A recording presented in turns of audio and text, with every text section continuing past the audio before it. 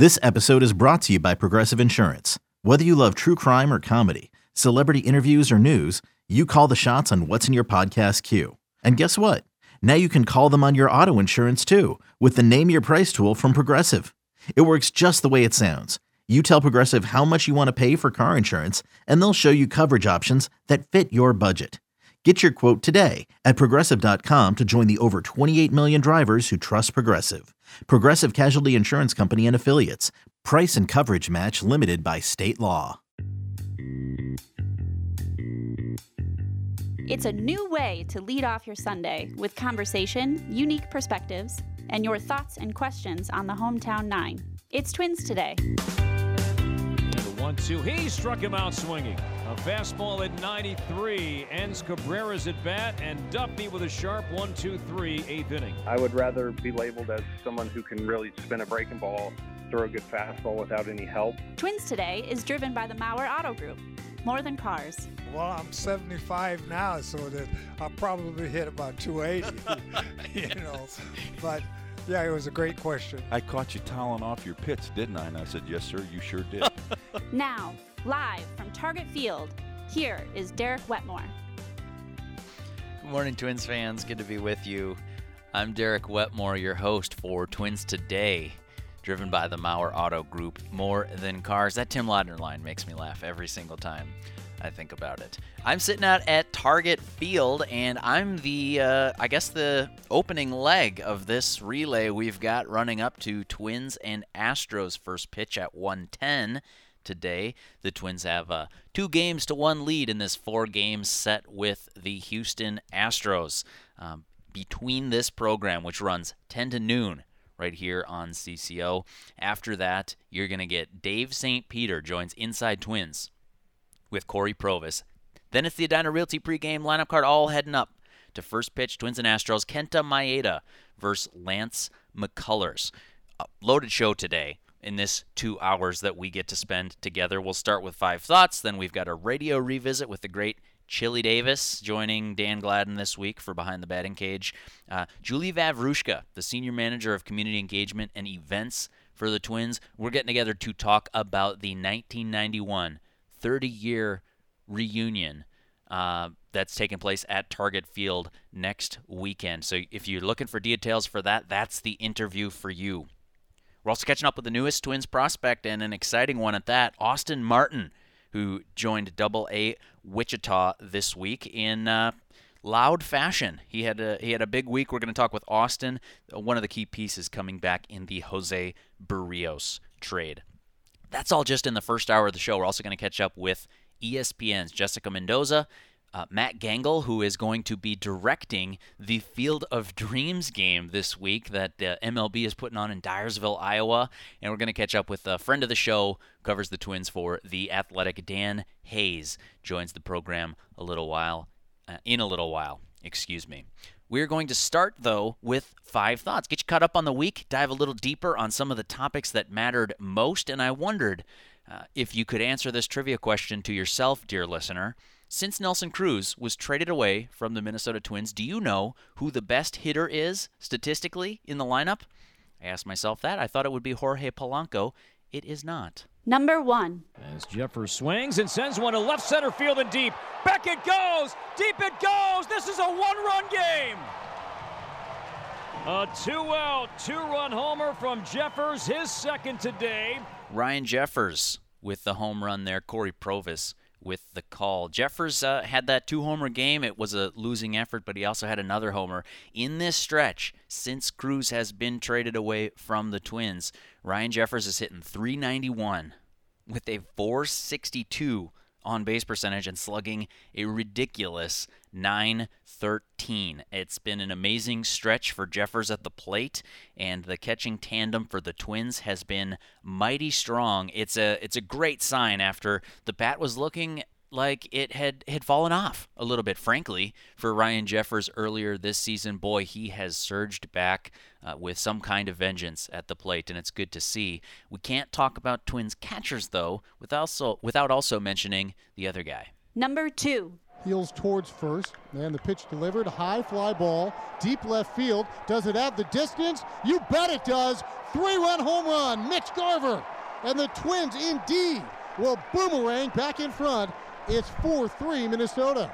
Our catchers are a strength of our team. They're both coming alive in their own way offensively.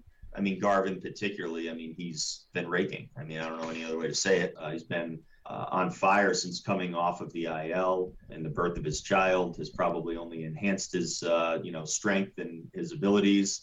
Enhancing those already strong abilities. That's Rocco Baldelli talking about his catching tandem, specifically Mitch Garver. Chris Atterbury on the call there of that big shot off Garver's bat.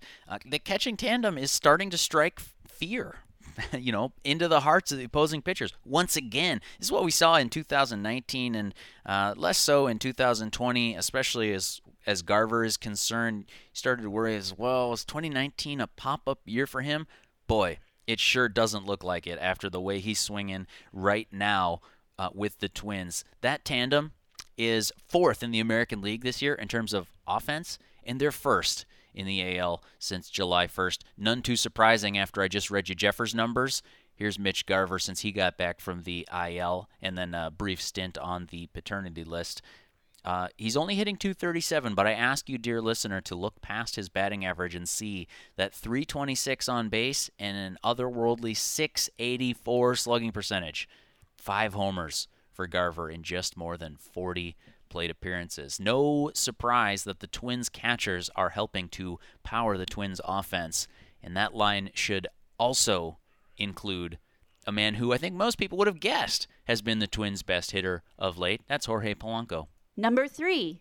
1-2, a swing and a blast into right field and deep. This one's back towards the seats and gone. Polanco does it again.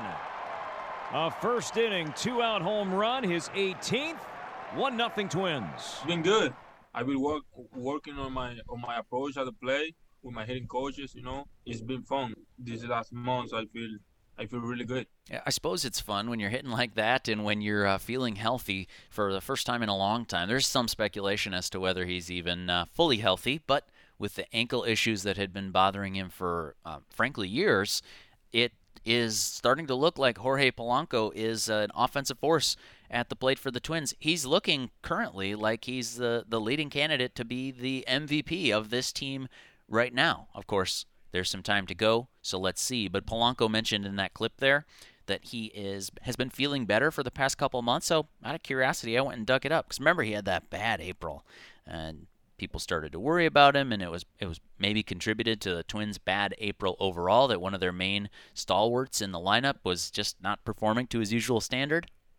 Since May 1st, Jorge Polanco's hitting .287 with a big .348 on base, slugging .519. I wanted to look that up, where that ranks in terms of other second basemen in the league. That would be third among second basemen in the AL, sixth overall in baseball. The only two AL second basemen better than Polanco, Marcus Semien, Jose Altuve, at least in terms of offensive measures. So your eyes do not deceive you, dear listener. Even though I pumped the tires a little bit of the Twins catching tandem, Jorge Polanco has been a force at the plate for the Twins as well. I don't know if you caught Olympic Mania at all. I'm kind of curious to know how many of our Twins fans listeners would have watched Olympic baseball. If you would have watched all the games, you would have seen a guy who has a chance to put on a Twins uniform before the year's out. Number 4. Called strike 3 on the corner. Fist bump. Joe Ryan gets his call right there. USA up next. Joe Ryan pitched for Team USA in the Olympics. Team USA takes home the silver medal. As it happens, Japan wins the gold. Host country hoists the trophy, beat the United States in that final game. But Joe Ryan was the focus of this one. He and teammate Simeon Woods Richardson both traded to the Twins during their time in Tokyo together on Team USA. Ryan was one of the leading forces of that U.S. pitching staff. 10 1/3 innings, 1.74 ERA, 8 strikeouts to 1 walk, and opponents in the tournament hit .231 off Joe Ryan. He was in AAA with the Rays organization when he came over in the Nelson Cruz trade, so expect that once he gets back stateside after the baseball tournament has concluded here, to report to AAA St. Paul. But of course, once you're in that St. Paul pitching staff, you are the proverbial one call away from the Twins. Joe Ryan, a bit of an Olympic standout for Team USA in a short stretch here. We'll see what happens once he joins the Twins organization. And speaking of joining the Twins organization, what a week for Austin Martin. Number 5. And the 1-2 delivery from Irwin, and it's going to be a line drive, right field, ball game over. Austin Martin, welcome to Wichita. Walk off, surge, win it. What a great call there from our friend of the show, Tim Grubbs, voice of the Wichita Wind Surge. Grubbs calling an exciting moment for Austin Martin, who joined the Twins organization in the Jose Barrios trade from Toronto. 5 games this week, on base 11 times, 6 RBIs, including the walk-off winner there, and a stolen base. Not a bad debut. Austin Martin in his short stretch here with the Wind Surge, hitting .313, the .542 on base. He's on base more than half the time, folks. It's incredible. And that is in keeping with his AA line with AA New Hampshire in the Blue Jays organization, .424 on base percentage there. As a matter of fact, we are going to have the privilege of talking with Austin Martin later on in the program. So if you want to hear what makes the newest Twins prospect tick, stick around. We're going to get that one at the bottom of this hour.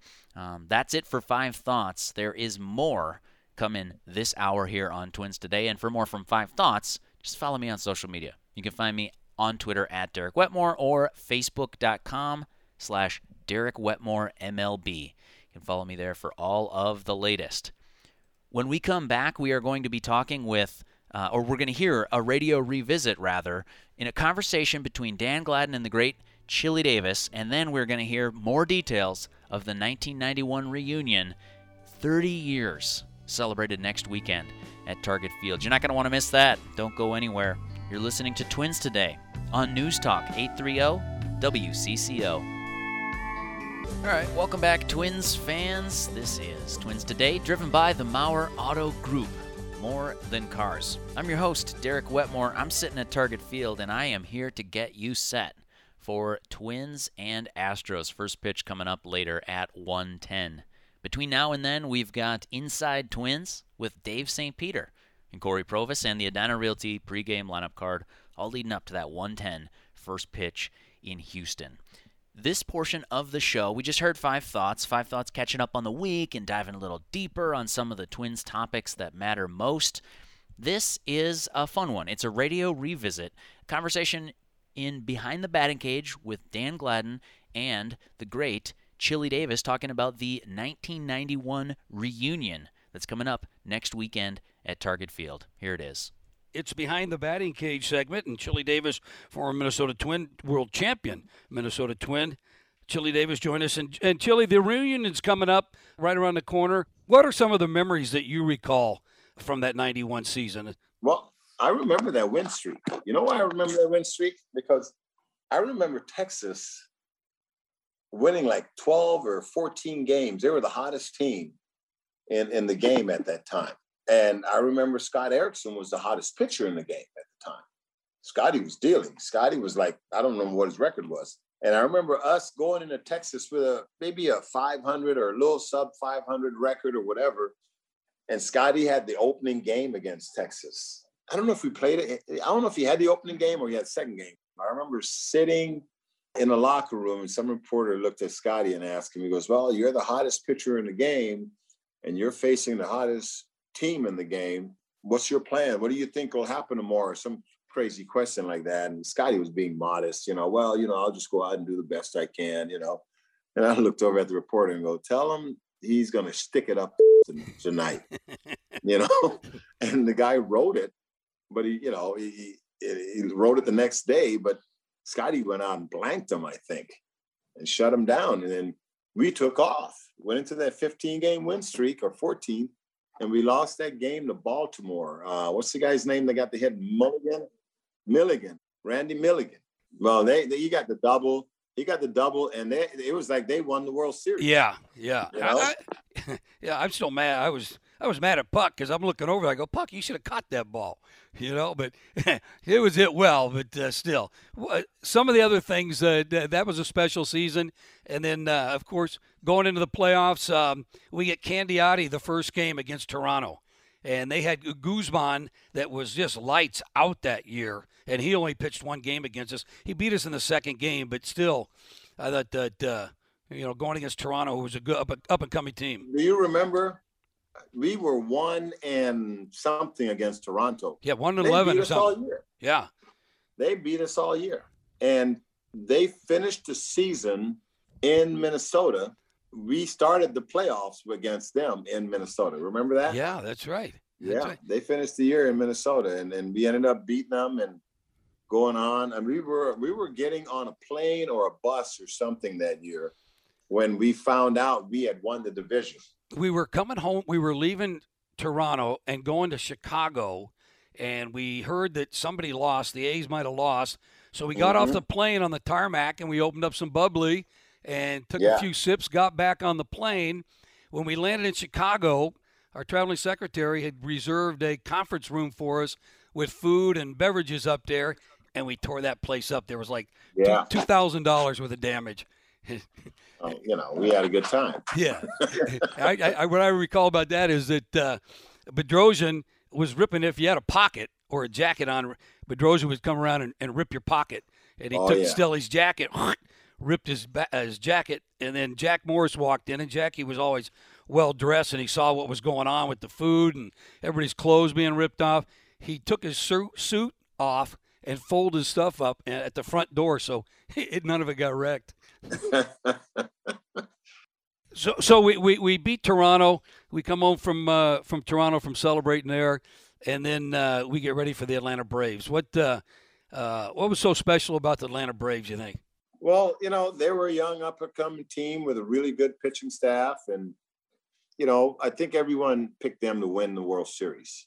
We went out and we were going to play them every game, and they started at home, and we got a few key hits against Glavine, but we beat them 2 at home. We went to Atlanta. Game 3, we had the lead. We had an opportunity to win that ball game, but they had that kid Mark Lemke at the time. Remember him? He killed us. Hot that series. Yeah, he killed us. You couldn't get him out, and he had a couple big games, and they swept us in Atlanta. And then we came home, Game 6. And that was the big game, the big Kirby Puckett day. We talk about the homer he hit to a walk-off for the win. But Charlie Leibrandt. He had a really good game, made a really nice play up against the fence, up against the wall at the Dome. Yeah, it was a Kirby Puckett game, But you asked me about things that remind me about that season. I remember how packed that place was with all the Homer hankies and there was a lot of fan energy there, man. I mean, that place was rocking. And I think that they played a big part in us winning too. Remember the base running blunders with Lonnie Smith and all the stuff that happened. And Gant and Herbeck. Gant at first base, yeah. And I think that, a lot of that was fan involvement, And those were some ball games that both Minnesota and Atlanta, with their tomahawk chop and everything, they were going to let you know they didn't like you if you were not on their team, No question. It was fun. I just remember that everybody seemed to have like a banner at the Metrodome. And I think that everybody had their little fan base, I love it. Yeah, it was outstanding. Remember the one on, it said Minnesota's chili gives us the runs. That was a good one. That's my favorite. Hey, Chaz, thank you very much. I appreciate you taking some time out of your day here and join us here, walking down and just catching up. That was a terrific conversation. The great Chili Davis joined Dan Gladden on Behind the Batting Cage. They're walking down memory lane for a reason. 30 years ago, the Twins were World Series winners, 1991. If you are interested in going down memory lane, August 13th, 14th, and 15th is the weekend we look back at Target Field. TwinsBaseball.com is where you can learn more about that. Did you know Chili Davis got MVP votes that year? Yeah, he finished 14th in the MVP voting. Other Twins, Rick Aguilera, Scott Erickson, as he mentioned there. Jack Morris had MVP votes. Molitor, but he was a Brewer at that time. And Kirby Puckett, all getting MVP votes in that magical 1991 season, where, of course, some great memories that last a lifetime were created for so many people. And just very fun to hear there, Chili Davis and Dan Gladden. My favorite part personally was calling Ron Gantz out at first base, a base running error. Yeah, something like that.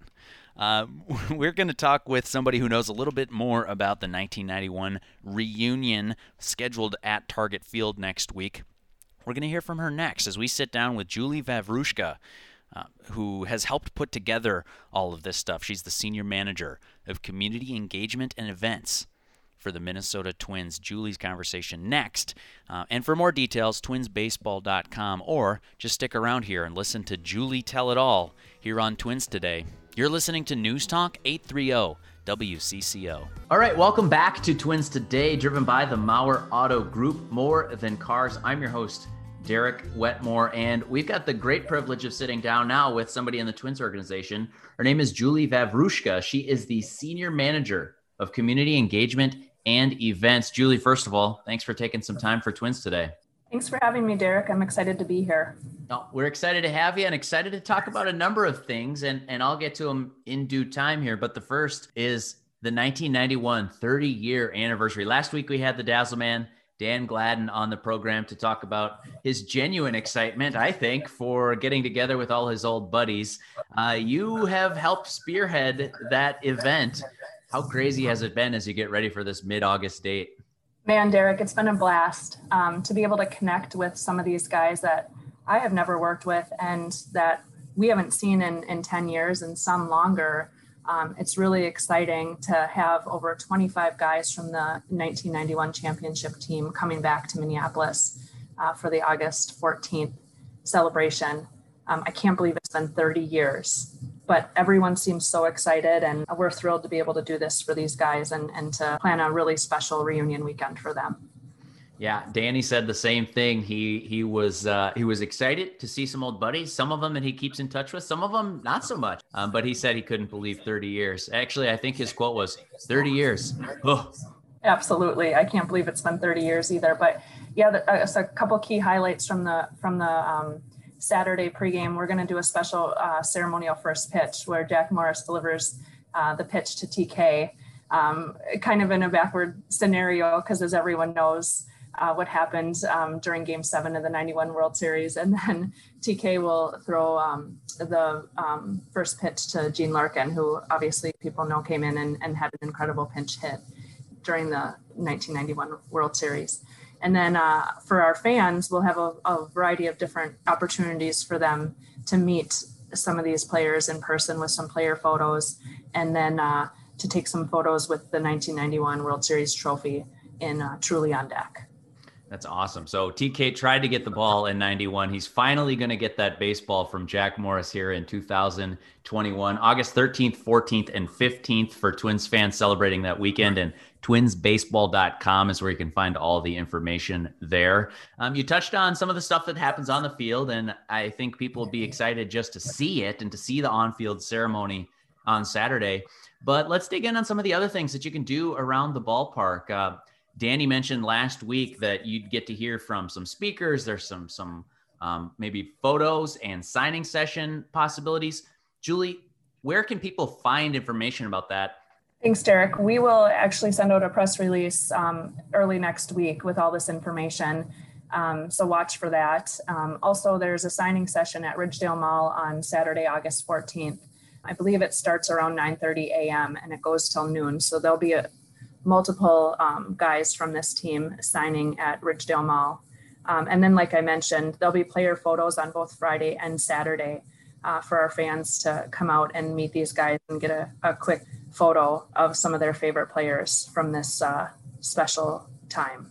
That's awesome. And I'd be remiss if I didn't ask you this, because I think Gladden was being modest in helping recruit some of these players, but I'm also curious about your involvement in that, because it's no small task.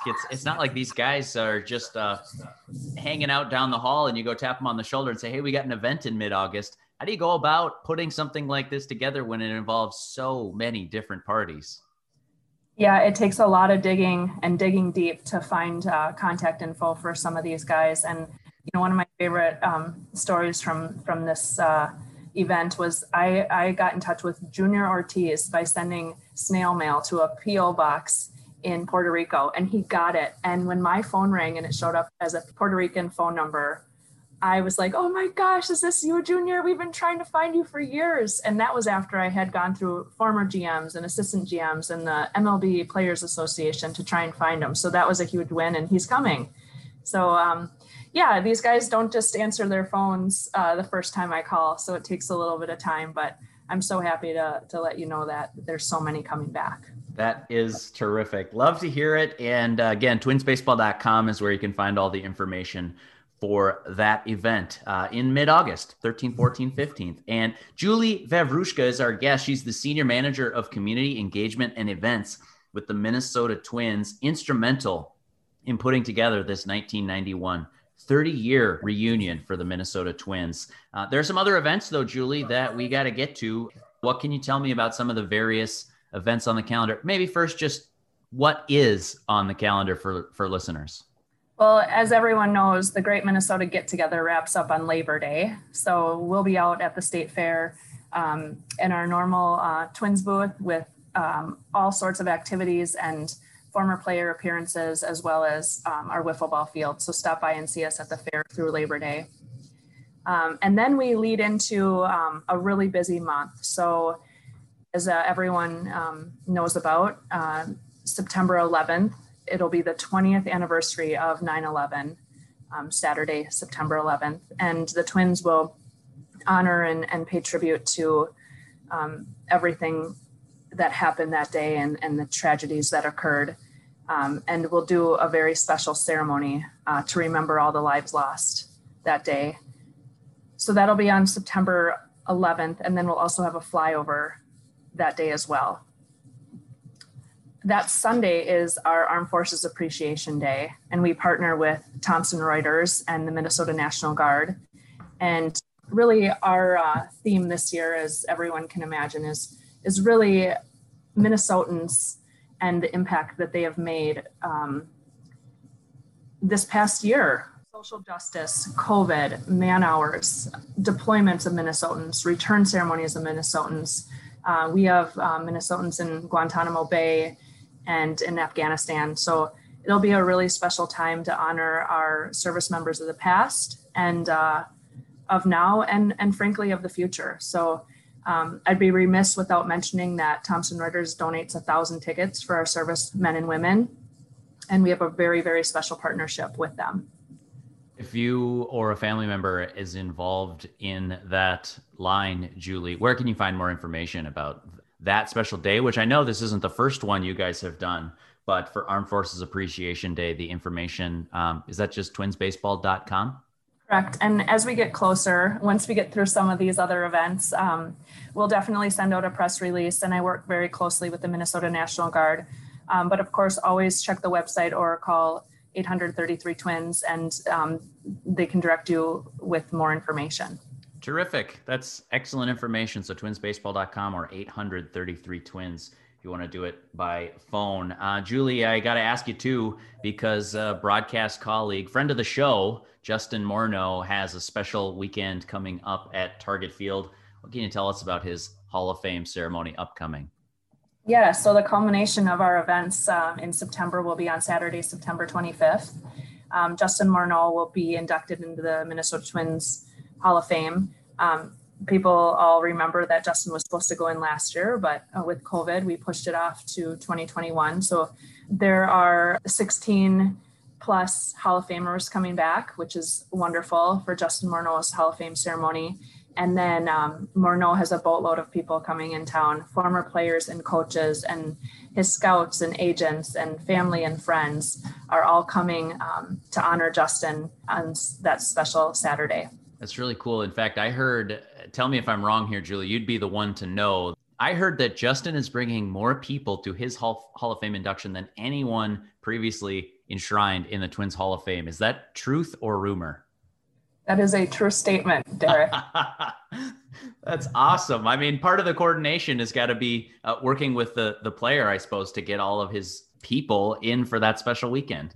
Yeah, I've been working with Justin and Krista, frankly. Sometimes it's easier to get a hold of these players' wives. But yeah, we've had a good time trying to plan all these things. And, you know, every day she's like, oh, you know, like I forgot maybe this person, or, you know, we need to add them. And it's been really fun. And, you know, just a couple things about that day too.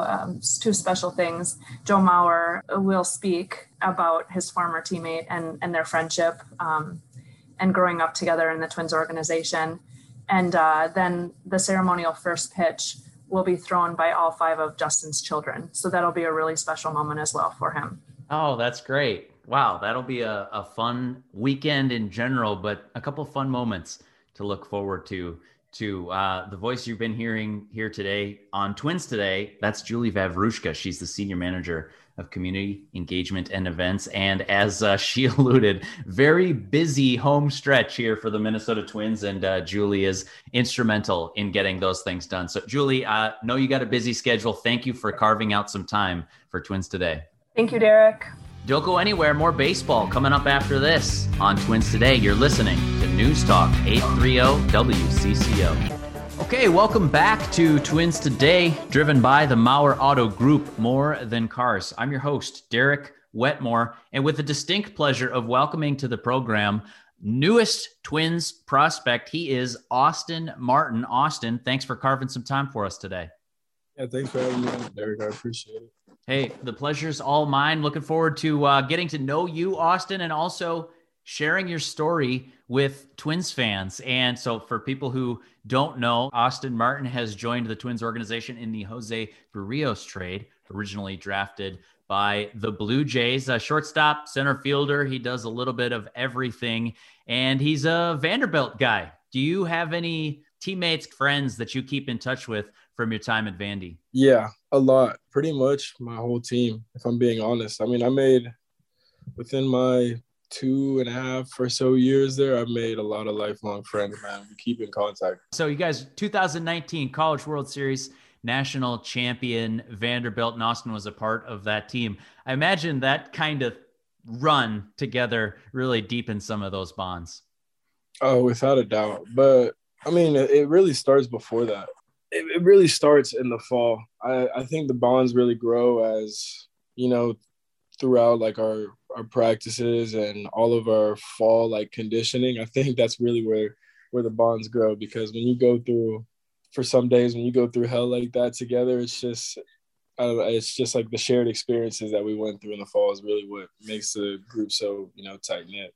Yeah, I love that. That's great. If there are names, we'd love to hear it. Twins fans just getting to know you, Austin. I mean, you would have been teammates with Jack Leiter, Kumar Rocker, tons of other guys from that Vandy program in your couple of years there drafted. Who are some of the guys that you are close with today?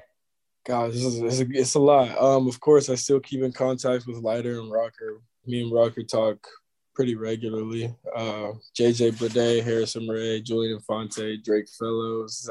I can name off a whole bunch of guys. Tyler Brown. I mean, like I said, it's a very family oriented program, man. So once we leave, like nothing changes. We're still, you know, rooting for each other, keeping up with each other's careers.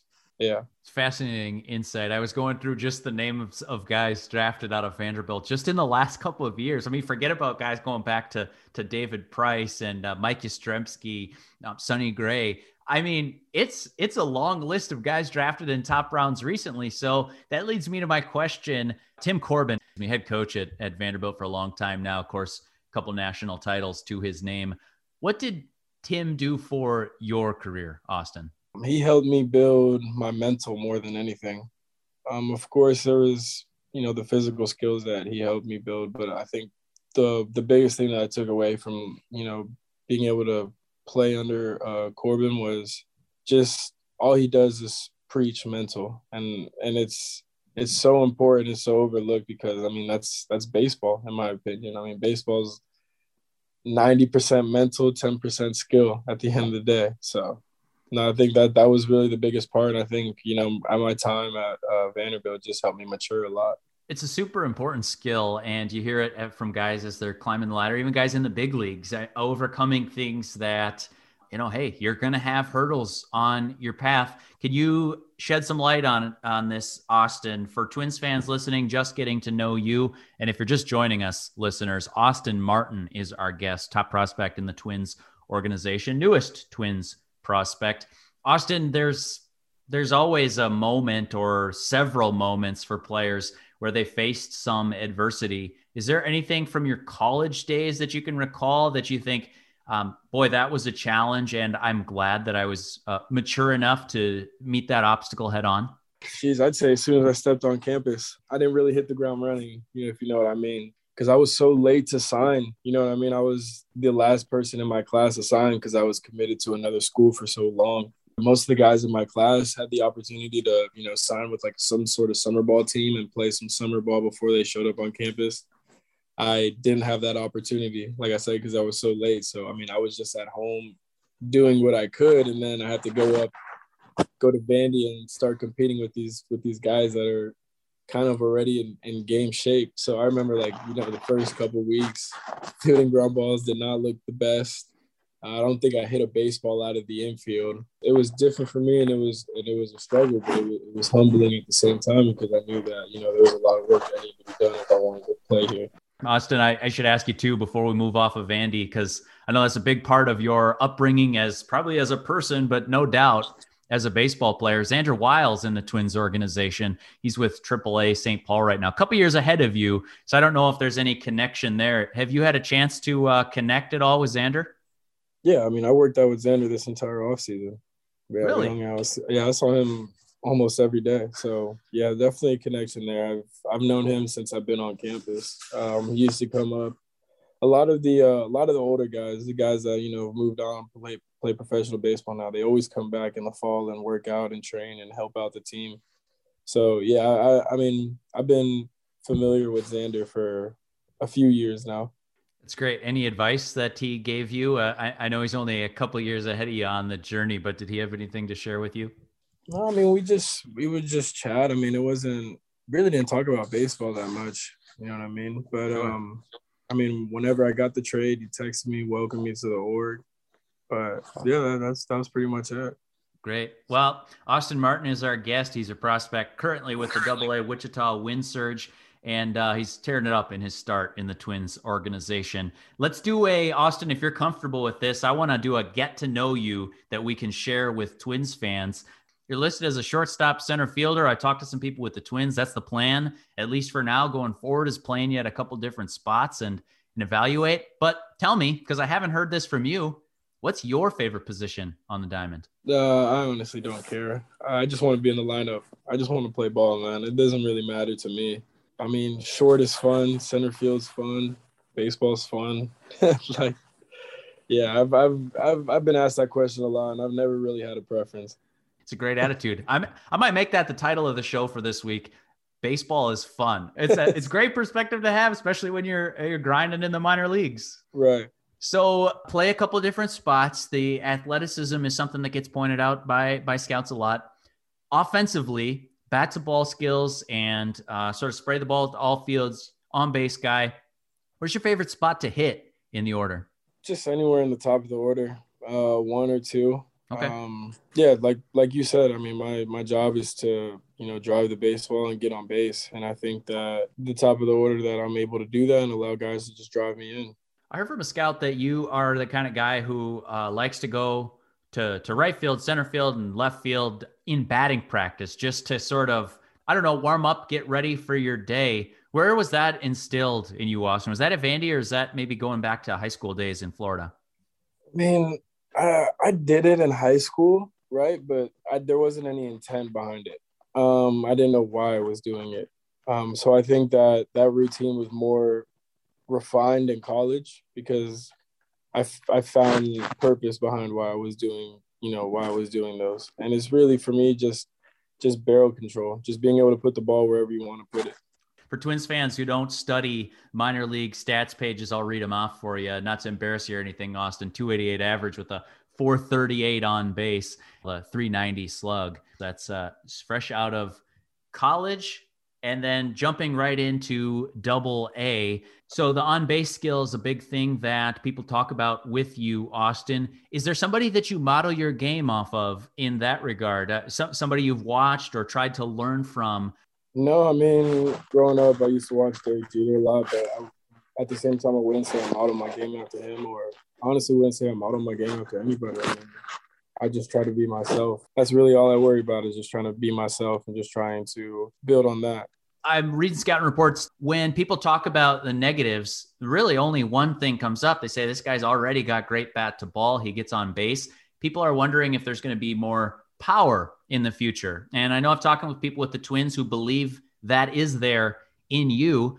Firsthand scouting report, if you don't mind, why in your short time in the minors have you not hit for more power?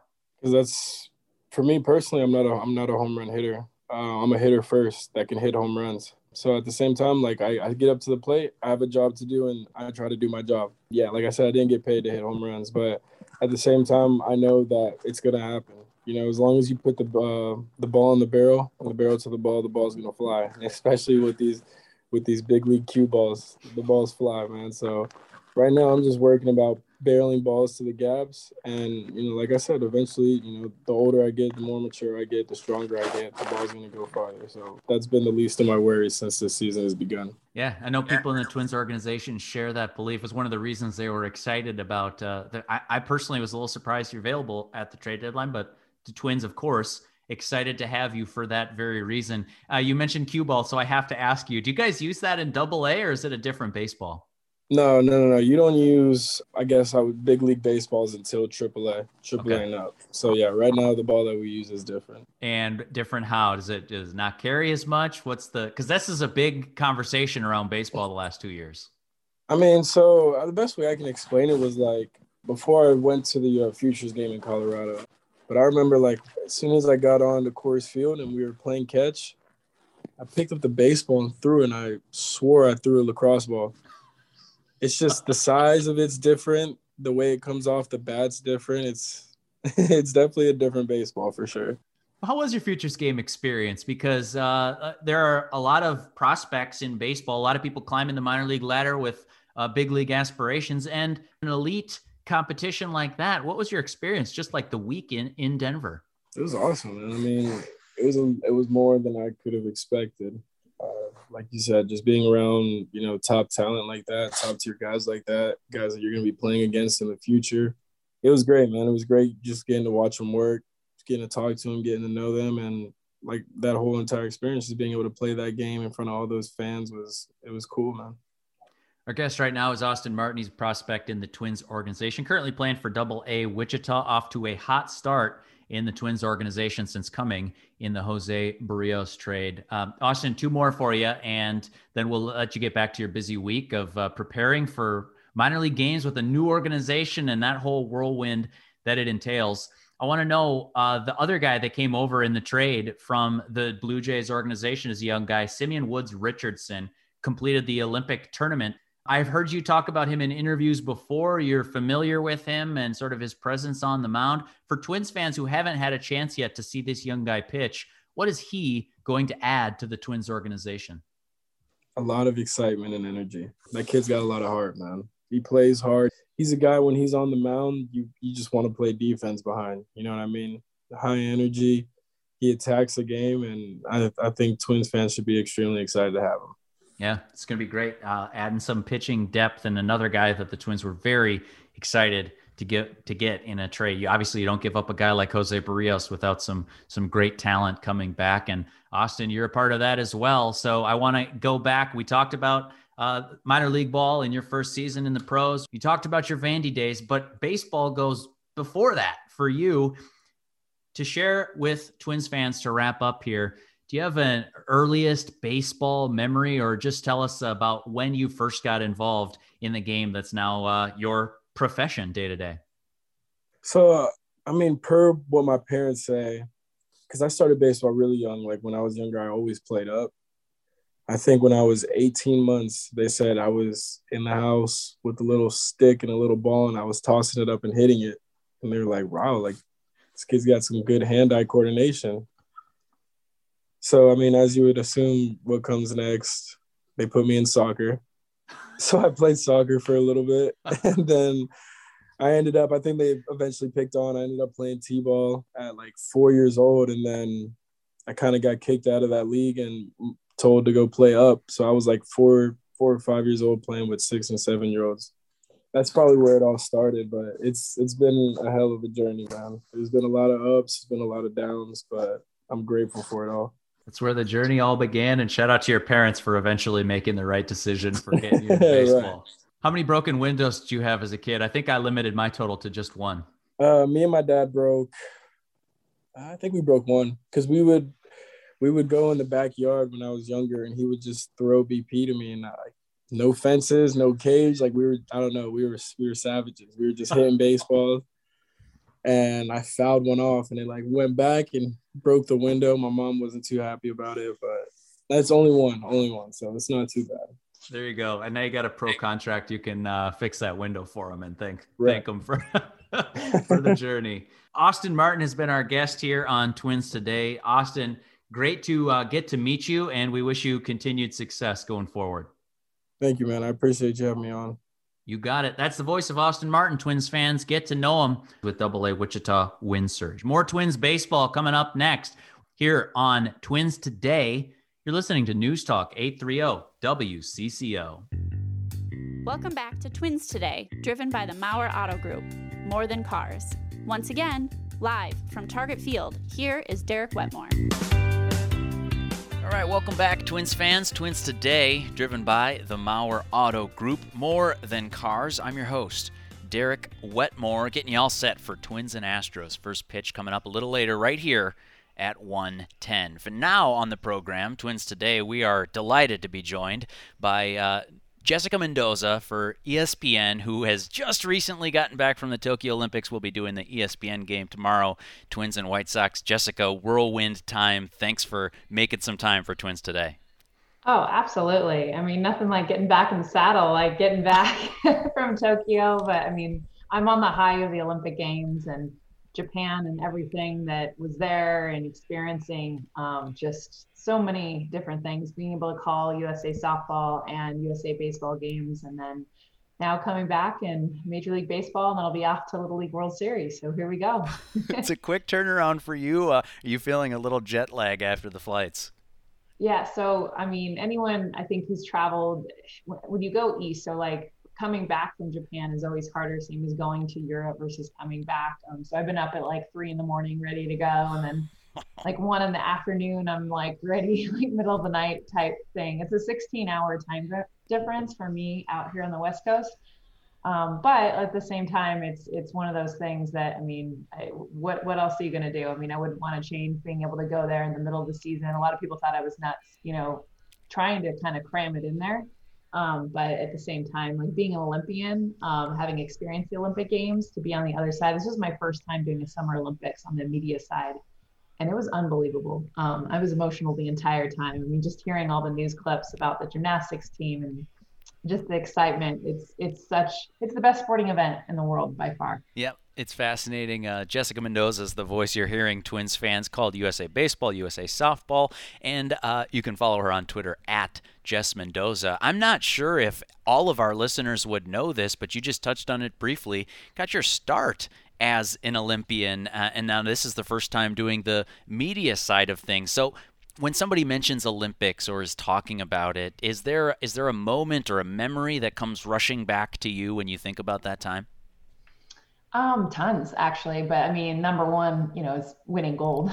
I mean, it's a pretty good memory. Moment, and as cliche as it is, having the national anthem and, you work hard your entire life. I mean, you're talking decades dedicated to, and not just that moment, obviously it's the entire journey, but when you're standing on a podium, and for me, we won gold in Athens. So I'm a history nerd. So the fact that it brought it all back to the original Olympic Games, the first time the Olympics were in the origin of the Olympic Games. And when we had the olive wreath around our head and the gold medal put around our neck. So it was really just a special moment.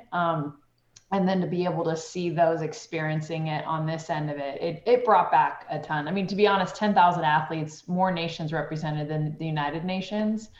that is actually like just walking around Tokyo and seeing people from all over the world, but just like kind of high-fiving, how you doing? Like, what's going on? Being able to just talk in a place where sport kind of forgets all of the stuff that's happening in the world, the negativity. You're able to kind of just bond with people regardless of your backgrounds, regardless of where you stand on things. And it's a beautiful thing, especially I think now, to have that dropped in to this time. Yeah, well, those were some special softball teams, some lifelong memories, it sounds like, for you. So that's really fun. Now full circle on the media side of things, calling USA Baseball, which that Team USA had a couple of future twins. Joe Ryan pitched in the games, and then Simeon Woods Richardson didn't quite get in. And so I'm delighted to be talking today, Jessica, about not only that experience, but you mentioned jumping right back in the saddle. You're doing this radio today, but tomorrow for ESPN, you've got the call, Twins and White Sox. Twins haven't named their starter yet, but anyway, you're doing that broadcast with Dave Fleming. The Twins as a national storyline. What happened? I mean, because we live in this Twins bubble, right, in the Twin Cities, so we've been talking about this all year. From your perspective, how surprising is it to see the Twins aren't in this supposed great race with the White Sox this year? Yeah, I mean, it is surprising. And I think there was a lot of buzz and talk about the White Sox within the division. And I think there is a lot of credit within honestly, the American League and how much better it got over the course of like the absent year or 2 quarters of a year. And I think the Twins, for all that they have and all the good that they are, I think there were, certain players kind of aging, forward. I think like being able to kind of have that perspective of what they're doing right now and retooling and being this young team that now they absolutely 100% are. I think it was always there. I just think the division got better. I think the AL got better. I mean, sometimes it's also just scratch your head and like, you still look up and down and guys are underperforming still, and Byron Buxton, you can always, as good as he is, that he's going to be in and out of the lineup with injuries. But I just look, and as I'm looking at numbers, I mean, I was even like, gosh, like, wow, like outside of Jorge Polanco in the lineup, I mean, there's just so many underperformers. And, Max Kepler, he's better than the numbers are showing. And Josh Donaldson, I mean, his OPS is up there, but just, the consistency. And Miguel Sano for a while now, I mean, for as good as his defense was the other night against the Astros, and you love the energy that he brings. Oh my God, he's barely over 200. So I think that to me is the biggest thing, is underperforming from a lot of really talented players. Yeah, it's the story of the season. I mean, you can point your finger at injuries a little bit, but the fact that the Twins thought they were going to be competitive, and now they're in a position where they have to trade away a legend like Nelson Cruz, who wasn't here for that long but was beloved by just about anybody he crossed paths with, and then also having to trade Jose Barrios with a year left of team control. Jessica, they're in this sort of moment in Twins history where they have to decide this winter, really. They decided partially in July, but this upcoming winter, do we go for it again? Do we take this talented core, some of the names that you just mentioned, and make another run? Or do we try to make some more moves to take even another step back and really play for the future? This is the perfect time to be asking you this question with the White Sox and Twins do-to-do battle. Given where the White Sox are and the Twins are, do you think that it is possible that the Twins can bounce right back next year and have a strong run? I mean, I think they need to get some more offensive production in this offseason and figure out, especially knowing who they're going to be losing, for free agency and Byron Buxton. And I just look at their starting rotation, though, and I get excited about this team. I mean, I spent time, as you mentioned, in Tokyo with Joe Ryan and, talking to a lot of these younger pitchers and looking at, guys like Bailey Ober and did I lose you? I still got you, Jessica. Oh, okay. Sorry. Bailey Ober, you've disappeared on me. So make sure you're still there. I get excited about, what they're within the system, within the Twins organization. And then, that's the biggest thing. You talk about losing Nelson Cruz and how much that hurt, but you think about what you get back. And as I was saying, I spent some time with Joe Ryan in Tokyo, and it was really cool to see him be like, as bummed as he was, like as hard as it is to get traded while you're in another country, playing for your country, he was like, I am so excited to be a part of the Twins organization. And this is like off the record, like not, he could have told me like, oh man, stop there. And he's like, no, everything that I've heard about within the Twins organization. And you think about Derek Falvey and what he's created and a lot, especially for pitchers. Dr. Jen Reiner Marcello, who's, I know a lot of people don't know her name, but she's part of the reconditioning program that they do with pitchers. It's probably one of the first and few in Major League Baseball. It's a big reason why Bailey Ober has had the success that he's had. And so Joe Ryan has heard about these people and what they're doing for pitchers to understand their bodies, not just coach them mechanically from the pitching coach side, but also understand their bodies from the mechanical standpoint. And that is something that the Twins are known for right now with all these young pitchers that go to Driveline, that follow all these guys on Twitter. They're looking for something different, something that's really going to be more cutting edge. And that's the Twins. So when I look forward, to answer your question, it's the pitching I get excited about. I mean, a lot of these guys aren't here yet. And I know that's frustrating for a Twins fan, but they will be. I mean, we're talking the end of the season and definitely for sure next year. Yeah, it's fascinating stuff. Jessica Mendoza is our guest. She's got the ESPN broadcast tomorrow with Dave Fleming, Twins and White Sox. One more before I let you go, Jessica, and I appreciate you taking the time for Twins Today after this crazy turnaround for you, I'm sure. You talked on Joe Ryan. I know one of the things I appreciate about you as an analyst is your observation, almost a scouting eye in the booth. What can you tell Twins fans about Joe Ryan, since you've probably seen him more recently and more up closely than many of us, if not all of us?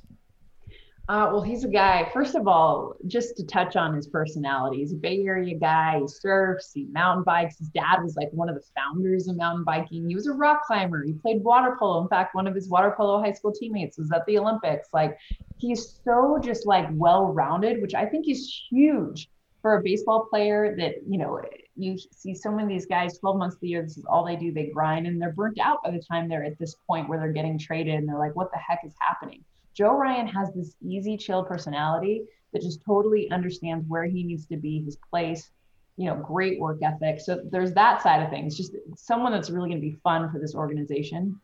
But then as far as like what he brings, and he's got an elevated fastball, which is all the rave, I get it, but like he has a great understanding of how to utilize that pitch, his four seam at the top of the zone, and then the breaking ball off of it. I think his best pitch is actually his changeup.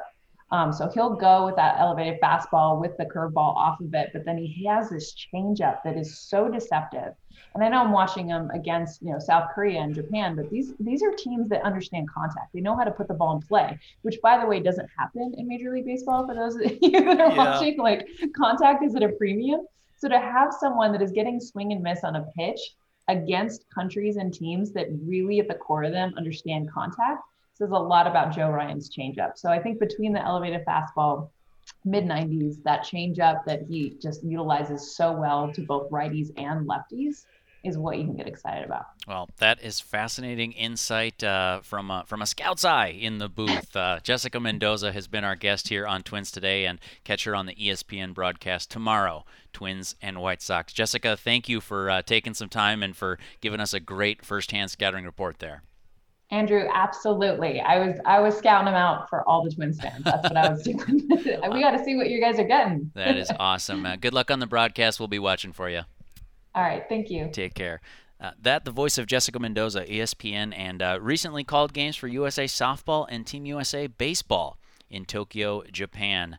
That was one of the exciting guests we have for this. We've also got a fun look behind the broadcast for the Field of Dreams game coming up in Dyersville, Iowa. That's coming up after the break with the TV director Matt Gangle of Fox and Bally Sports North. But first, Twins Today, of course, driven by the Mauer Auto Group, more than cars. And as we do every week on the program, it's now time to catch up with Jeremy from the Mauer Auto Group. Jeremy, how's it going today?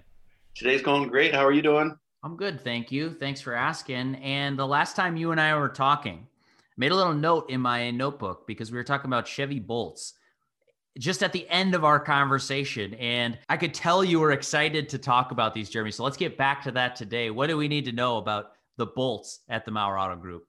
Well, the Bolts are coming. They're coming fast and furious. As a matter of fact, I'm driving one right now. I absolutely love them. It's an amazing vehicle. You have to come. If you don't, if you aren't even interested in electric vehicles yet, because it's going to come, trust me on this, come and drive one. We've got a ton of them at the store. The Inver Grove Heights location has a ton of them also. We have the Bolt. We have the brand new this year, the Bolt EUV, which is a little bigger version of it. But we have them. You can drive them. You can buy them. You can lease them. You can do whatever you want. But they're pretty neat stuff, and we have a lot of them. You shared with me last week you're a gearhead, and I'm surprised to hear now that you're in a Chevy Bolt. Well, I'll tell you, a lot of the gearheads, there's even, if you follow the drag racing circuit, there are now electric drag racing cars. These things are so fast because with electric power, it's all the torque and it's all the time. And there's technology out there where you're doing 1 foot driving. You accelerate, and when you let off the throttle, the brakes apply. It's absolutely amazing technology. And anybody who's a gearhead will absolutely love them. They're so fast. For people who might be interested in checking it out, learning more, where would you steer those people? Well, you always want to go to the MauerAutoGroup.com website because you can pick whichever dealership you want to look at the inventory. You can go to all 3 of them. We've got the Mauer location down in Inver Grove Heights for the Chevrolets. We've got the Mauer location in Inver Grove Heights for the Buick GMCs. And then we've got the Mauer location up in Anoka. So we've got you covered wherever you want to go. But if you go to the website, you can take a peek at what they all are, give one a shot. The leases on them are fabulous because the values on the trade-ins are wonderful. So when you have a great trade-in value, you have a wonderful lease. So there's really good leasing programs out there right now. There's really good purchasing programs out there right now. They actually lowered the MSRPs this year. So it's a really good time. And everybody in the whole entire nation is supporting the new push towards electric vehicles, and as is the Mauer Auto Group. MauerAutoGroup.com is the website where you can go to learn more about the Chevy Bolt or any car that they're moving at the Mauer Auto Group. Jeremy, it's wonderful catching up with you this week. Have a great week, and we'll talk to you on down the line. All right. Thank you so much. Welcome back to Twins Today, driven by the Mauer Auto Group, more than cars. I'm your host, Derek Wetmore, and we are sitting down now with a man who's going to be very busy in the not too distant future, if he's not already overwhelmed. He is Matt Gangle. He's the lead director of MLB on Fox and the lead director for Twins games on Bally Sports North. Matt, thanks for joining us here on Twins Today. Thanks for having me, Derek. I'm happy to be here. Well, we're happy to have you, and especially right now when the Field of Dreams game is coming up on Fox. I understand you were tapped on the shoulder for that as part of your duties. Let's just start there. For listeners who don't know about the Field of Dreams game, what is going into that as we prep for it this week, Thursday, August 12th? Well, for those familiar with the movie, set in Dyersville, Iowa, where Ray Kinsella builds a baseball field in hopes of bringing shoeless Joe Jackson and some past baseball players back to life, so to speak. They have that movie set. It's still there, big tourist attraction in Dyersville. 2 years ago, baseball and Fox came in a collaborative effort to decide to do a game in that location. The movie set field is too small, not regulation size to be able to hold a Major League Baseball game. So down the left field line beyond about 600 feet, they put in a full baseball field right in the cornfield. This project was going to be done last year, and with COVID, everything got postponed to this year. So on Thursday, the 12th of August coming up, we will be hosting the Yankees and White Sox from a baseball field that is set in the middle of a cornfield in Dyersville, Iowa. To quote a different movie, how can you not be romantic about baseball?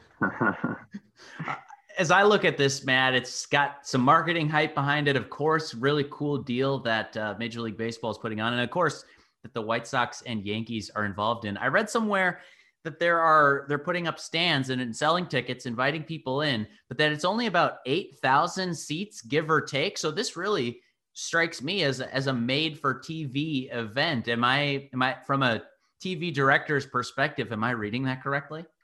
You actually hit the nail right on the head. It's what we've been talking about at Fox since the project came to fruition. It is a made for TV event. When else can you set a baseball game in such a unique location. 8,000 is the number, very intimate, lottery system on a lot of the tickets, so very exclusive to be able to get in. And then it's not just, a game. Granted, it's a baseball game, and this is one of 162 that count, for both of these teams. But this game is about the setting. It's about where we are, the uniqueness of that environment. Where else are you going to go out, and the outfielder's going back to the outfield wall, and he hits the fence, and the fence is chain link, and you have 12-foot corn right behind the fence. These kind of things don't happen on an everyday basis. So it's going to be a really special night come Thursday. Yeah, and it's been fun to see the lead up to it, and fans who want more information can certainly find that online. That's MLB.com is a good place to go for that. So the game taking place between the White Sox and Yankees this Thursday, August 12th at the Field of Dreams in Dyersville, Iowa. Broadcasting challenge, I assume, but maybe a fun challenge for you, Matt, as you've gone and prepared for this, which no doubt a lot of legwork going into it. Share with me, if you would, and with listeners, with Twins fans, what was the moment like for you when you first laid eyes on where this project was going to take place? That's an easy one for me. The first time I went down was last summer. Made the drive from Minnesota, so 4.5, 5 hours. On the GPS, I can see I'm coming up. I'm getting close, but I'm weaving through winding roads, farm fields. And then finally kind of come around a corner, and I can see the light stanchions just in the horizon, in the distance, and I literally got chills, goosebumps. I like to say I was making that up, but it was a true reaction. I don't know. I really love the movie. I'm incredibly passionate about baseball, and just seeing that, and then driving in, and out of nowhere, you have this environment that is a baseball, in this case, 2 baseball stadiums. It was really, really incredible. It's been a work of, love, passion leading into it. I've watched the movie countless times, trying to find little nuances, moments that we can take from the movie and try to bring within the film, or bring within the game. And from a technical standpoint, incredibly challenging. When we go to a Major League Baseball stadium, there's infrastructure already in place to broadcast a game. In a cornfield in Iowa, there is no infrastructure. Thousands, it's just going to be miles and miles of cable run out, to be able to get to all of the positions that we need to get to. So it's really a credit to our operations team and all our technical staff of how we can make this happen. The voice you're listening to, Twins fans, is Matt Gangle. He's the lead director of MLB on Fox. He'll be tasked with directing the Field of Dreams game this upcoming Thursday, August 12th. He's also lead director for Twins games on Bally Sports North. And Matt, it's fun to talk to you about all of this kind of stuff. I'd love to tie it into the Twins stuff for Twins fans if we could as well. You just mentioned the miles of cable and things that are going to be a technical challenge from your perspective as a director and from your team's perspective. I know you've got a robust team helping out with that, but it's not every day we get to talk with the TV director of Twins games on Twins Today. So I'm curious, just take us through, Twins fans, if you would, how this game differs from broadcasting just your everyday Twins game, one of 162. I know you mentioned earlier, although I know this one's going to be a little bit different. I'd say the big difference is setting. When you go into, as I was speaking earlier, to doing a game in a cornfield, the cornfield's part of the story. In a Major League Baseball stadium, the stadium is part of a story. There are unique nuances at Target Field, in right field, where the right field porch kind of overhangs the field a little bit. And when you go to, San Francisco, when a ball could be hit out into McCovey Cove, every ballpark has its, nuance, and that's part of the storytelling. In a normal Twins game, we're going to follow what's going on the field. Our job is to be able to bring the storylines of the game as they develop, home to the viewer and find ways that we can enhance those storylines. The same thing will take place with the Field of Dreams game, but in the back of my mind always is going to be resetting, bigger, cinematic. How can I make it more about the in total environment than just about what the game is on the field, while also giving respect to the game on the field, because it does matter. Mm-hmm. So it's a fine balance that I would say will be taking place for the game on Thursday. Yeah, it's fascinating you mentioned that, because like I like baseball. I like the storylines, no doubt, but I'm also, pretty acutely invested in the action that's taking place on the field. So I love it when that balance can be struck. And I heard that you recently took over the World Series broadcasts for Fox. And that to me is a similar sort of deal. It's not at a cornfield, so it's different, but the story element, because I don't watch those teams play every single day, so I don't know the stories as well as I know all the Twins stories. Is there an element of that in World Series coverage or other specialty type games where you're trying to strike this balance of, yep, we need to see the pitch and we need to know the count and the time in the game, but I also kind of want to know the broader picture as we reach the national stage? There's no question, that doing a Twins game, your main viewer is more invested in that team. There are less things you have to, bring home storyline wise all the time on your own team, because they are more familiar. Anytime you're doing a national broadcast, you're reaching a greater audience. Some of the things that you may think are, common, common understandings, about a certain player or a certain situation, something that happened, earlier in the week, maybe aren't. You have to be a little more broad in covering those kind of storylines. And in games like, when you get into the World Series, it's not only about, the game itself, but it's about the history, and not only the history between those teams, but the history of the game. When was the last time this happened in a World Series? When was the last time, a game went as long as it did, as someone who has done the longest game in World Series history. So all those factors come into play. So your base has just got to be a little more broad, knowing that your audience, for an event like that, it's like the Olympics now. People tune in because it's the Olympics. People tune in because it's the World Series. You have, people that are watching who maybe don't watch a ton of baseball throughout the regular season, but tune in when it's on its biggest stage. So I think that is something we always have to have in the back of our mind. Yeah, that's a really fascinating insight from the director's chair. Mentioned the World Series. Started that in 2017, if I'm not mistaken, doing those games for Fox. You've also done some All-Star games. I'm sure you've done a lot of cool broadcasts in your career, Matt. And Thursday we'll add one with the Field of Dreams game between the Cubs and the Yankees in Dyersville, Iowa. I guess if you are, I don't want to ask you to place this game before you've done it. So I will reserve asking you that question until you've gone through the experience and lived it. But do you have a most memorable broadcast that you've directed in your career? Wow. Yeah, it's a tough question, because there's a lot of memorable broadcasts and at a lot of different levels, as far as my career has gone. When you get to directing your first World Series game, that stands out. I still remember walking out of the truck after Game 7, completing my first World Series in 2017, and literally just taking a deep breath and kind of soaking it all in, like that just happened.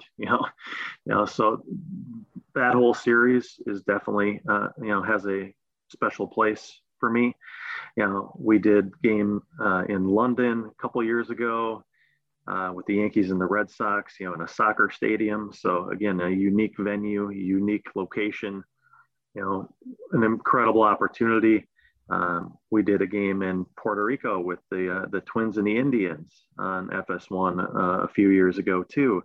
Again, unique opportunity in a country that had just, gone through a lot. And, there's a lot of those kind of moments that you just consider yourself very lucky to be a part of. And this one definitely is going to be high on that list once we get through it. And then there's things, I've done here in Minnesota, whether it's, covering the Twins, which is a team I grew up loving and watching, living and dying through the 87 and 91 World Series and all those moments. So, that's been incredibly special for me as well. And then, we get to do Hockey Day Minnesota every year and get to go across the state and cover games from, hockey games on a lake to hockey games on a tarmac at the airport in St. Paul to all over the board. So those are really special moments too, because it brings you into these communities who are very invested in, this event that they're hosting. And you get to know a lot of people there, and you just see the passion that they have for the sport, whether it's hockey in that case, or, even when we were in London doing baseball, there was a passion for that and the coming there, and the appreciation that you're there to cover this event. So those are the things that probably stand out the most for me.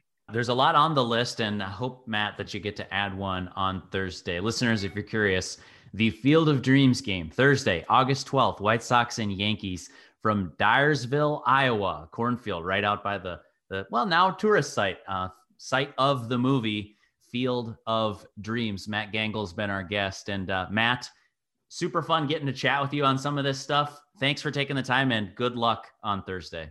Well, thank you very much. I hope everybody tunes in to watch. It's going to be an event like none other that we've done.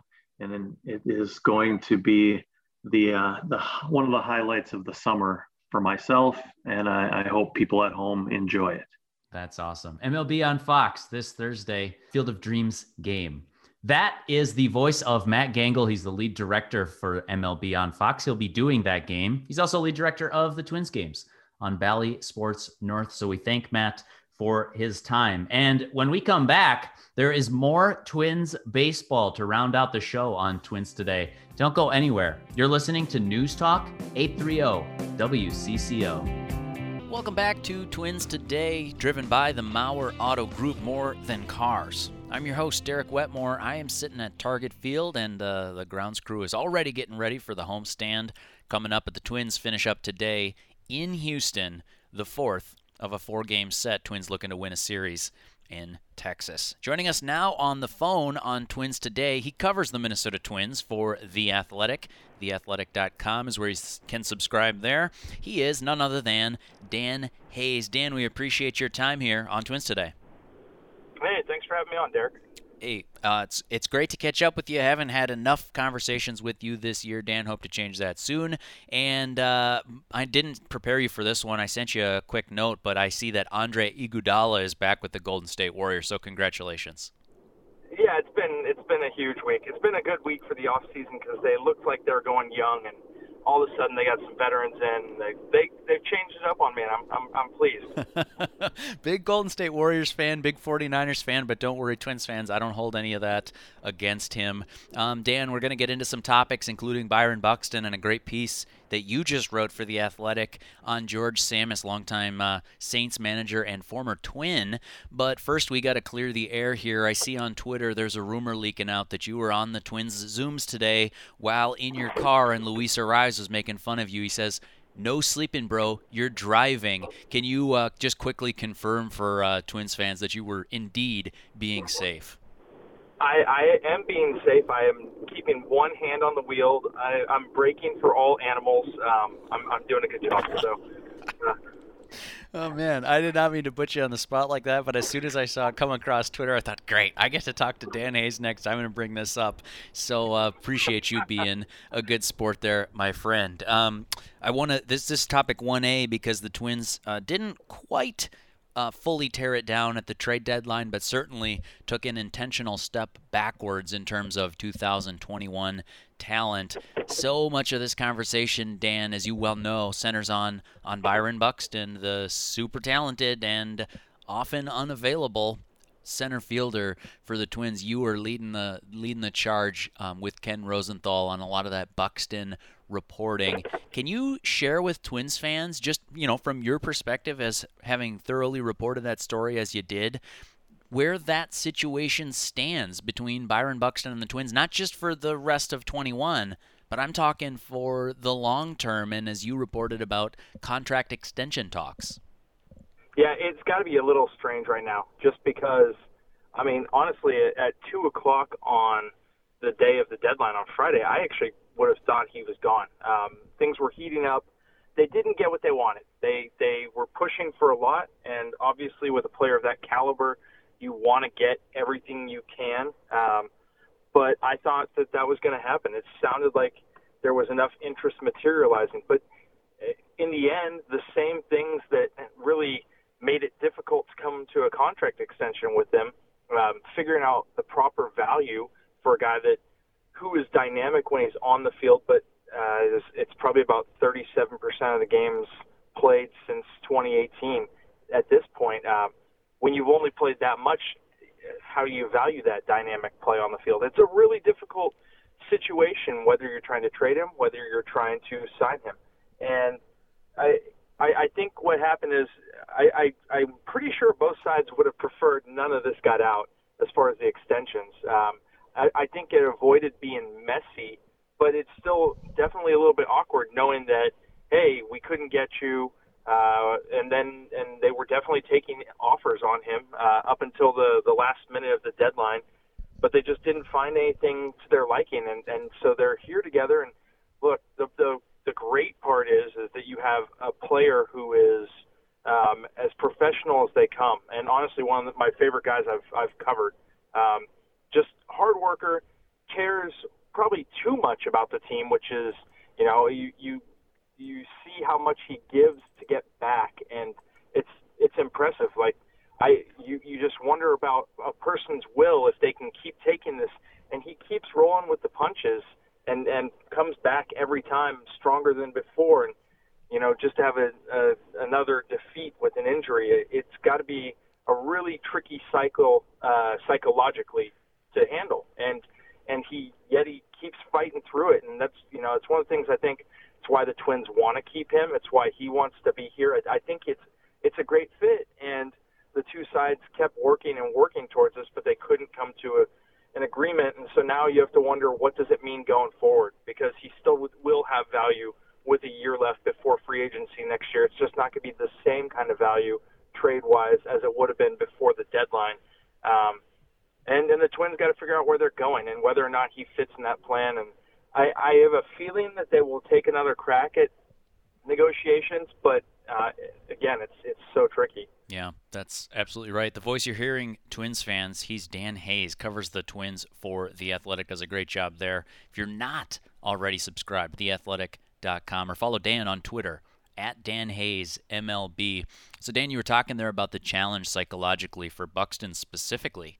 I remember, 3-4 years ago, I was talking to somebody with the Twins organization and had said not only were his tools off the charts when we drafted him in 2012 out of rural Georgia, we really liked the skill set, everybody did, but they had tested him psychologically or had at least their evaluation of how he would handle adversity as he sort of climbed the ranks.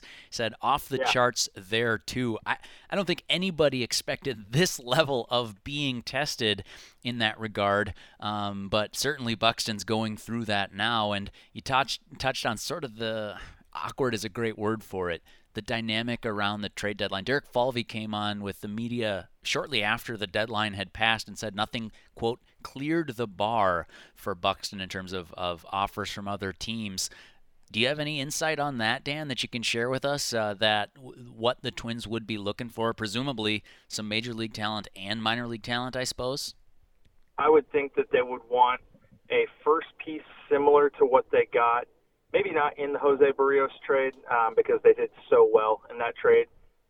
But I would think they would definitely want somewhere in the range of a top 30 to between 30 and 100 on the first player as far as their prospect ranking, and then more prospects. I know that there were certain teams that really wanted him and pushed hard.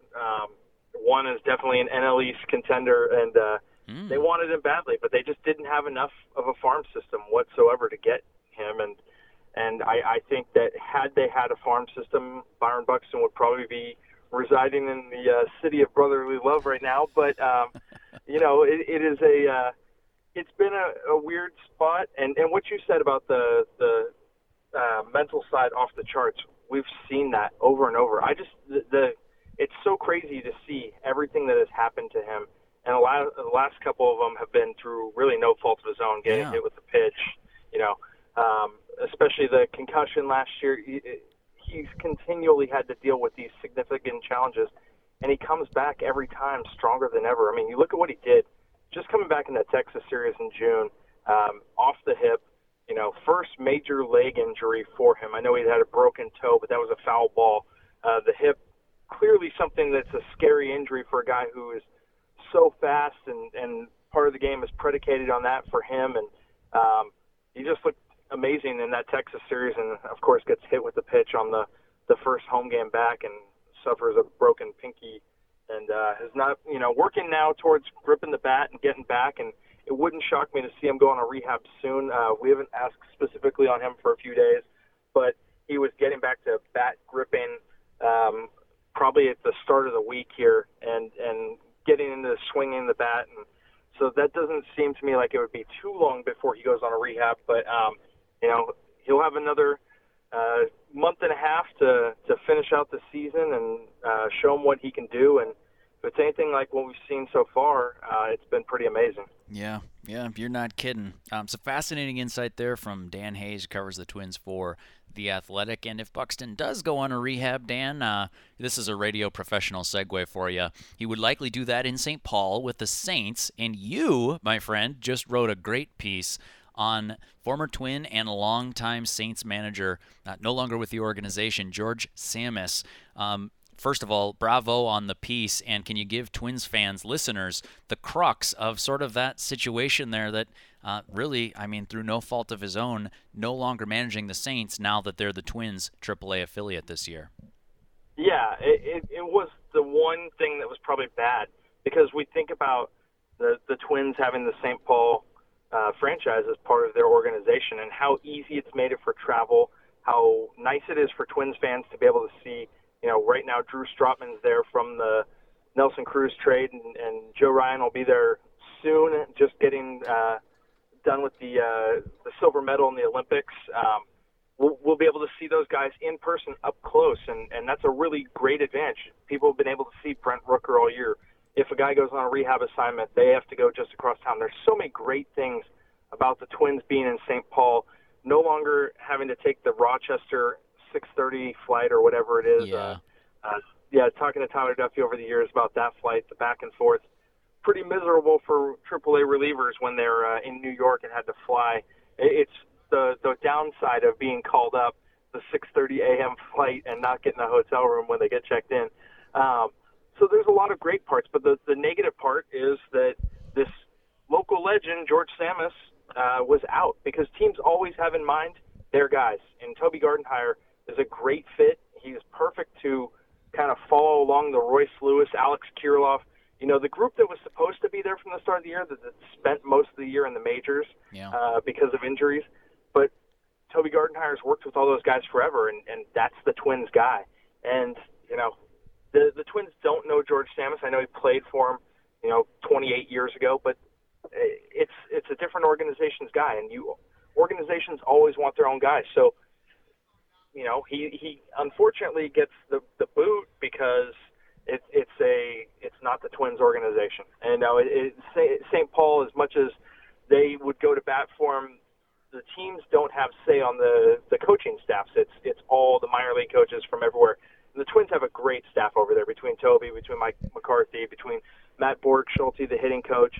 There are their guys there, and their development system is in place, and that is so critical to everything. And so, unfortunately, George gets thrown out, and the good part is he has landed in a nice spot in Kane County, just outside of Chicago. Kane County also got the boot from the minor leagues. They were an affiliated team for 30 years, and one of the 22 teams that got reduced from the minor league system as part of the reorganization this year. And he's there and feeling his way out, and it's a really cool story. It's a good spot for him. They're very fortunate to have him just be available. But it's new in the process, and so they're kind of feeling each other out. Twins fans want to catch that piece. It's at theathletic.com. Dan Hayes wrote it. It's after a crushing departure, ex-St. Paul Saints legend George Samus is finding his way with the Kane County Cougars. You can Google any of those words I just said, and it will probably take you to Dan's great piece on that. Just about a minute left here, Dan, so I'll ask you quickly because you are a man with some unparalleled insight on the beat of the Minnesota Twins, only a small handful of you following it as closely day to day. Their contention, even after the trade deadline where they gave away 2 of their best players, and it might have been 3 if Taylor Rogers hadn't gotten hurt, they continue to say we'd like to contend in 2022, and that's our plan with this core. What do you think about that contention that they plan to be in contention? I would think that it would take some more reorganization. I wouldn't be surprised if we see some more deals in the offseason. There's still some really intriguing pieces, and I think that you look at the Kirilloff and Larnach group and Royce Lewis and Austin Martin now and the new pitchers. You look at that group and you think it's probably 2 years away. I think they're going to be still an interesting team next year, and they're going to have to figure out how to do the pitching. They're going to need some young guys to really step up and fill in immediately for them to contend next year. I'm not saying that can't happen because there's certainly talented, interesting arms here. You look at Bailey Ober, and he's a guy that probably gets, because it's been such a disappointing year, overlooked, but he's an interesting guy, and like, you look at the successes he has had, because there have been some successes out there. If he can develop, if some of these younger guys that they have coming along can develop, of course they can get in, but it's such a tall order. I think realistically it's more going to be something for the year after. I think 2023 is more the time that's going to be, but at the same time, you look at the position group, they're going to be interesting. I mean, the fact that they have taken 2 out of 3 in Houston shows that the team has got a pulse. It's not like they're, for as much as trading as they've done, they're not dead on arrival at this point, which is a good thing. But, it's going to have to be reorganized, and there's a lot of work to do. Yeah, and on the pitching side especially, I look at the deep free agent class and I wonder, hey, could they go get some of those guys? But the flip side of that is, well, then they had that guy and they traded him away to the Toronto Blue Jays. Yeah, absolutely. But you know what? I'm being close to the situation. There was no way they were going to be able to sign him to an extension. And I love Jose Barrios. I think he should be here. You would have had to have waited till he goes to free agency, and then you would have to go out there and win a bidding war on the open market. Yeah. And we've seen what they've done with Josh Donaldson's contract. It's hampered them a little bit. If Josh Donaldson's on the books, I don't know how they can afford Jose Barrios. If Jose Barrios is there, look, it's just really complicated, and I don't know if you can put 20-something million into a pitcher with the way the budget is. Whether or not there should be more budget, that's a different discussion. But it's really complicated to put a $25 million guy out there, and I don't know that the Twins want to do that with Jose Barrios or take a shot at more young pitching, which it sucks for Twins fans to see their developed pitching walk away, but the writing was on the wall that Jose Barrios was not going to be here after the end of next season, and the Twins did really well in getting the talent back that they did.